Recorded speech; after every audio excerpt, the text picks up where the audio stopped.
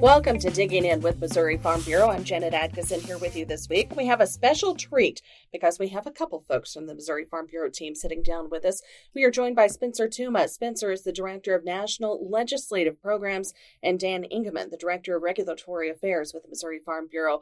And it's great to sit down and talk with both of you because we're getting ready to head to Salt Lake City, Utah. That's where the American Farm Bureau meeting is going to take place.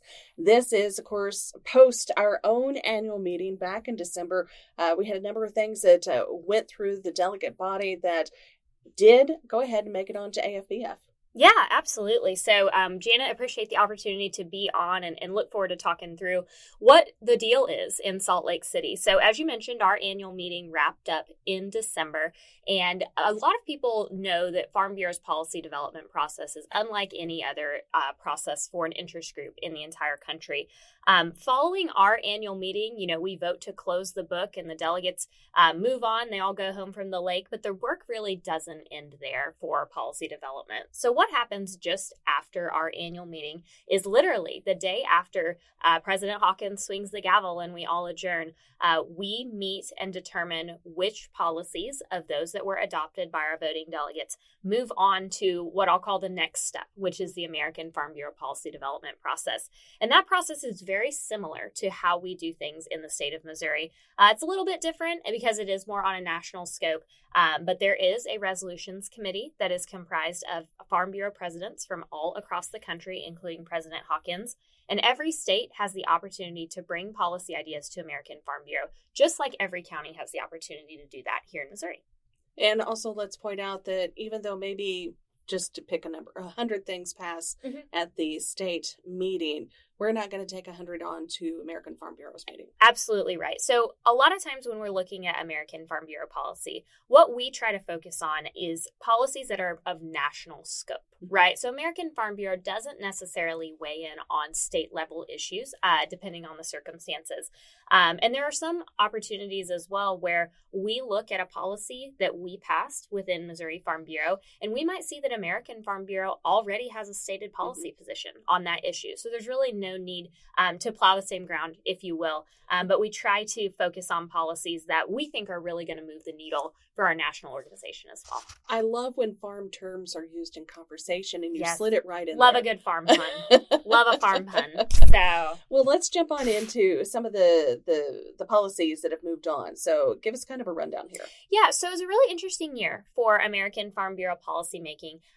Many of you know that, and I mentioned President Hawkins serves on the American Farm Bureau Resolutions Committee. This year, he was actually appointed to be one of the 5 state presidents who served as a subcommittee chair for the American Farm Bureau Resolutions meeting. And that is a very big deal and something that we're really proud of here in the state.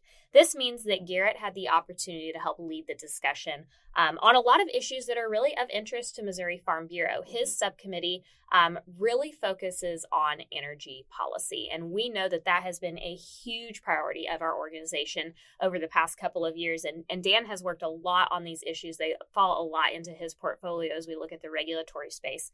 But Garrett really had the opportunity to help lead that discussion with his peers, and I think when we come home from Salt Lake City, of course, nothing will be final until the American Farm Bureau delegates vote.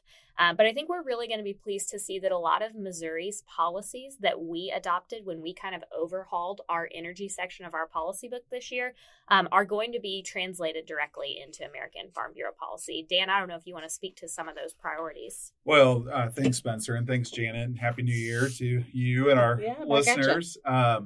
But yeah, so, last time you and I visited, we talked about the green web, what President Hawkins has dubbed, this green energy explosion that's happening across Missouri and the Midwest. So really, he challenged Spencer and I and others on the team, like, let's look at our energy section in our policy book, what needs to be updated. And thankfully, our voting delegates approved a lot of changes to that. So we're carrying those forward to the American Farm Bureau in Salt Lake through their voting delegate process. And so things like, we're concerned about rapid retirement of what we call dispatchable energy resources. We've had the privilege of having, a few conversations now with one of the commissioners on FERC, the Federal Energy Regulatory Commission, who shares these concerns. And, about when we talk about dispatchable, taking coal and natural gas, off the grid, off the system, retiring those plants and replacing them with, these green sources of energy that are actually less reliable. You can't just flip a switch and, the sun doesn't always shine, the wind doesn't always blow. So we're very concerned about, the impacts of what happens to energy affordability, reliability, and really, the economic picture of our country, not to mention all the impacts of private property that we're really seeing right now. And these are, Missouri, of course, we're in the middle of this with some of the things that are taking place in our state right now. But and some might think that it's more just relevant to Missouri, that we've been, President Hawkins has been talking about the Green Web, but I'm imagining that there are a number of states, our neighboring states, and also even beyond, that are probably pretty clued into this as well. It was so interesting to see during the discussion how many other states seem to be facing these kind of issues as well. Sometimes I think we have the tendency, all of us do, to think of it as, oh, why is this happening to us? This has to be the only place in the world that this is happening. But it's happening in rural America all across the country. And it was really evident during the discussion that we are not alone, and that Farm Bureau really does have a role to play in representing landowners in this space, not just at the state level, which is something Missouri Farm Bureau has had a track record of for years and years, but moving into the national level as well, because many of these projects, as Dan can attest, they span across multiple states. And so there's multi-state impacts. And these subsidies that are coming from the federal government in favor of electric vehicles or alternative energy development or what have you, those are nationwide. Those are being put forward by federal agencies and approved by Congress, ultimately. So do you guys have any specific policies moving forward from Missouri? Because we've got quite a few that are moving forward, but any specific ones that stand out to you that you'd like to highlight for folks that we're going to be discussing, of course, in Salt Lake? Sure. Well, in addition to the one that I just mentioned about, the retirement of these dispatchable resources, we got other policies saying, that we oppose unrealistic green energy goals of 100% clean energy grid by 2035 that the administration has laid out, net zero emissions by status by 2050.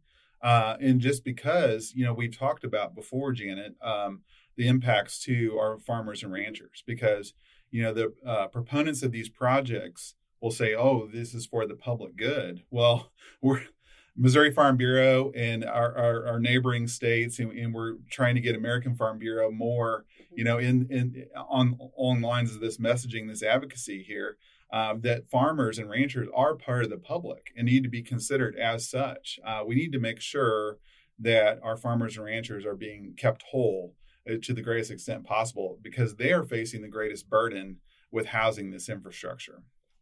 Talk a little bit deeper about that, Dan, as if you were talking to somebody who does not come from farm country who's tuning in.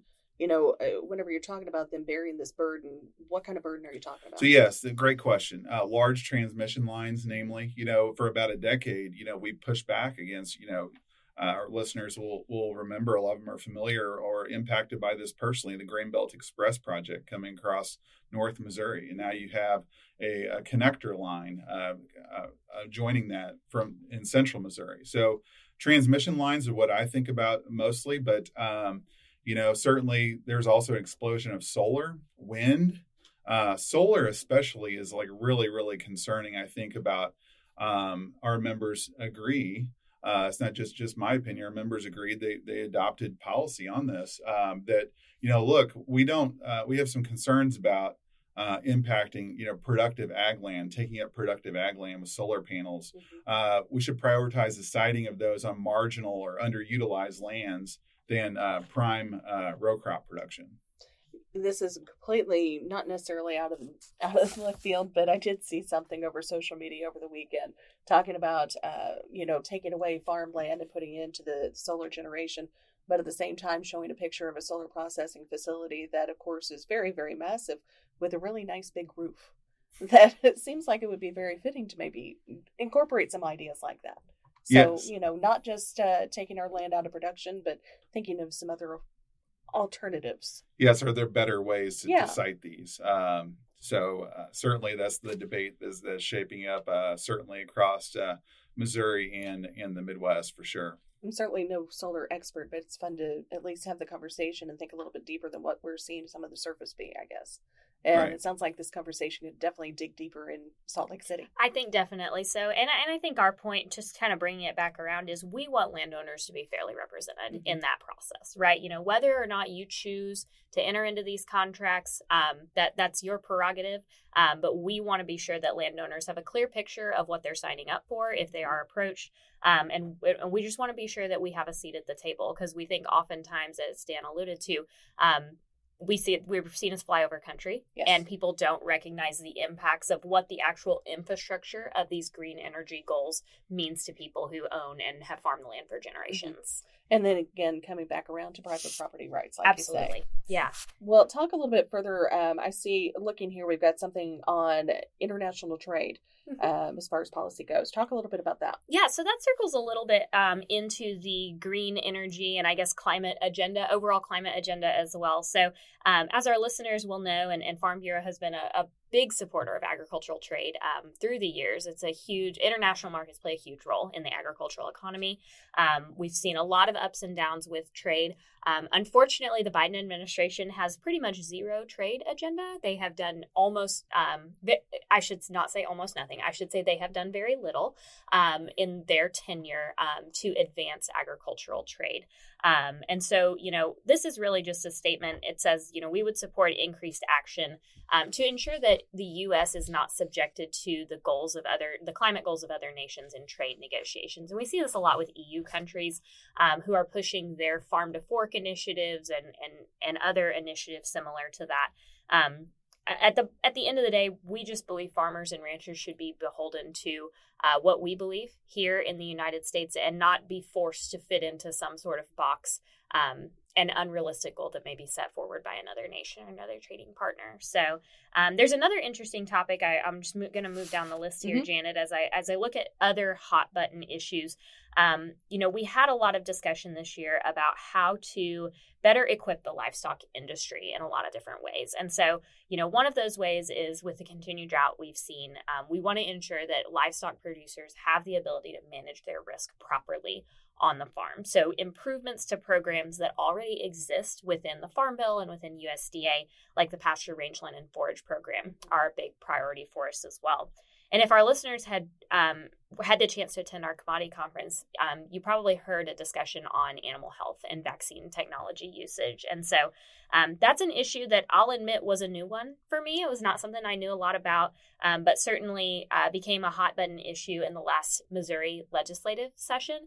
I think this is a perfect example of, we had an issue pop up really for the first time in the state of Missouri, but we see this as a national conversation. So just inserting language into the AFBF policy book about support for cutting edge animal vaccine technology without prescriptive label requirements is something that our delegates were passionate about. Our commodity committees, after hearing the presentation in August, were really passionate about that as well. And so these are all examples, the energy ones that Dan has talked through and I've talked through and the others, these all came from Missouri Farm Bureau members. And that's the heart and soul of this entire process. Well, and circling back around to the regulatory front as well, we talked about the green and trade, and Dan also on water quality. And the reason I bring this up is talking about WOTUS here, and that's definitely been something that you focused on a lot during your tenure with the Farm Bureau. Yeah, I mean, certainly just what we did was an update to our language in December. We opposed the 2022 WOTUS final rule. So just updating that because, as our listeners will recall, the final rule was updated, but it kept intact the relatively permanent standard with waters of the U.S. And so, which is still really onerous, is really ambiguous term about what that actually means.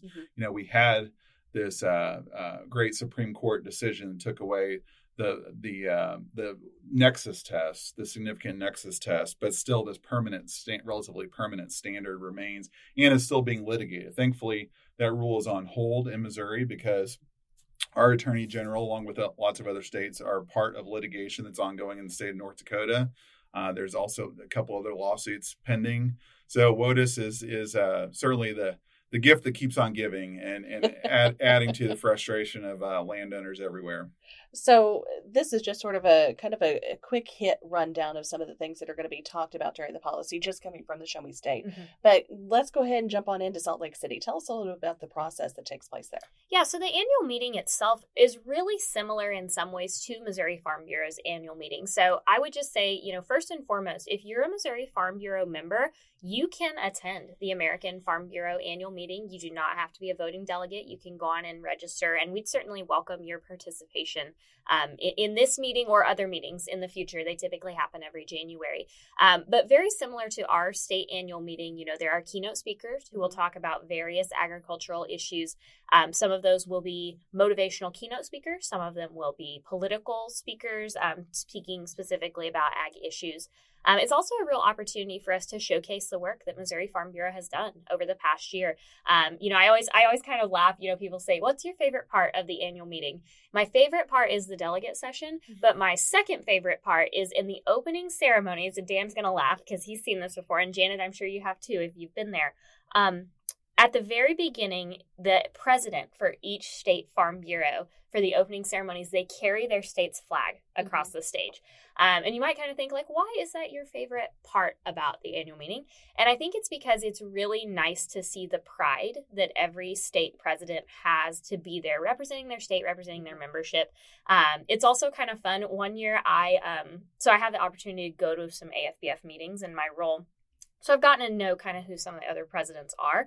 And an individual who was sitting next to me who I did not know, I was telling someone what states they were. And they were like, oh, wow, you really know the state flags. And I was like, oh, no, I'm sorry. I didn't mean to mislead you. I just know who the Farm Bureau presidents are. So it gives me a fun laugh when I think about it. But it's awesome to see the pride that everybody at the American Farm Bureau annual meeting has for their state, has for Farm Bureau overall. There's a trade show. There's a lot of workshops. So if you're interested in issues or advocacy or communications, there's a workshop track for everyone. So Dan, you can talk about your and there's Farm Dog of the Year. There's Farm Dog of the Year. One of my big takeaways from my first AFBF meeting. Hey, there's a dog across the stage. And I was taking a picture, sent it back home to my kids. So you'll never believe this. So. Everybody loves the Farm Dog of the Year. Yes. So it brings a little bit of home out to wherever the convention happens to be. I want all the dogs to win. I think there should be Farm Dogs of the Year. I don't oppose that. Yeah. But maybe not all of them on stage at the same time. Who knows? Can you imagine? Utter chaos. Literally. So, well, anything else that you guys would like to add? I do want to follow up on one other point here shortly, but anything else that you guys want to toss in there as far as the AFBF meeting? We're going from one of the warmest locations for our annual meeting. Spencer, you unfortunately missed that to one of the coldest locations from San Juan, Puerto Rico to Salt Lake City. So just the weather will be a little different, but be nice and warm inside, and hopefully not too heated when we have our policy discussion and amendment making process. But it's always a good time. It's always our goal to get all of our policies through. So we hope to have a great report when we come back from Salt Lake City. Fingers crossed. And of course, we will have a chat after the convention wraps up and kind of review what successes did take place. And before I let you guys go, we've also got some other events coming up here pretty soon. Of course, the Young Farmers and Ranchers Convention for Missouri membership, but also in March, there's going to be a trip to D.C. That is exactly right. We are so excited for our annual legislative trip to Washington. It'll actually be my first time leading the trip back. So it got canceled during the COVID years, as I say. Years. Yeah. The dark years. If Natalie could put some dark music over that, I would really appreciate it. But I unfortunately missed the trip last year because I was on maternity leave. So I am really excited to be bringing the trip back. We have a great trip planned. If you are a Missouri Farm Bureau member and you are eligible, you should have received information for the trip the week between Christmas and New Year's. If you are not going on this year's DC trip, but you're curious about how you can get involved, please contact your regional coordinator or somebody here at the home office. There's lots of opportunities to get involved and go on the trip, whether that's serving on one of our state committees, our resolutions committee, getting on our Young Farmers committee as well, or if you're a county president, have the opportunity to go that way. So We think it's a great experience. I've been told it's like a master's level ag policy course all squished into 1 week. But we'd love to have you. If you have questions, contact your regional coordinator or contact me. So how is the schedule? Do you have the dates at the top of your head? Yeah, so the dates for the trip are March 12th through 15th. That's a Tuesday through a Friday in mid-March. Looks like it's going to be a busy week in Washington already. Both chambers of Congress will be in session, so we're excited about that. We typically start with a welcome dinner and typically a tour of the U.S. Capitol, which I think is really a highlight of the trip. Have a lot of issue briefings. So we kind of do some work and we also do some play as well. Issue briefings from American Farm Bureau, USDA, other policy related conversations on the agenda. Hopefully going to get to do an embassy visit this year. Really excited about that opportunity. And then breakfast with our congressional delegation is always kind of the flagship event on Capitol Hill. So we're really looking forward to it. Spencer, last year the Canadians really hosted. Yeah. We're great hosts. So they're tremendous. So whatever embassy we go to this year are really going to have to outdo the Have we submitted an embassy request? I will say we have submitted some requests, but I am not yet ready to reveal the embassy. We are still in conversations. Hopefully we'll have that nailed down in the next few days. So, right. But I think everybody's going to be really pleased. Well, that sounds good. Well, guys, thank you for taking the time to sit down with us. Of course, it is a busy time of year following a busy time of the year. So I keep hearing that there's rumors there might be a slow time, but that hasn't been proven yet. I've not found that either. Yeah, exactly. They've been telling me that ever since I started here. The warning has been issued now. There we go. Well, the annual meeting, of course, coming up later this month in Salt Lake City, Utah. We've been talking with Spencer Tuma, Director of National Legislative Programs, and Dan Ingeman, who's the Director of Regulatory Affairs, both with the Missouri Farm Bureau. You've been listening to Digging In with Missouri Farm Bureau.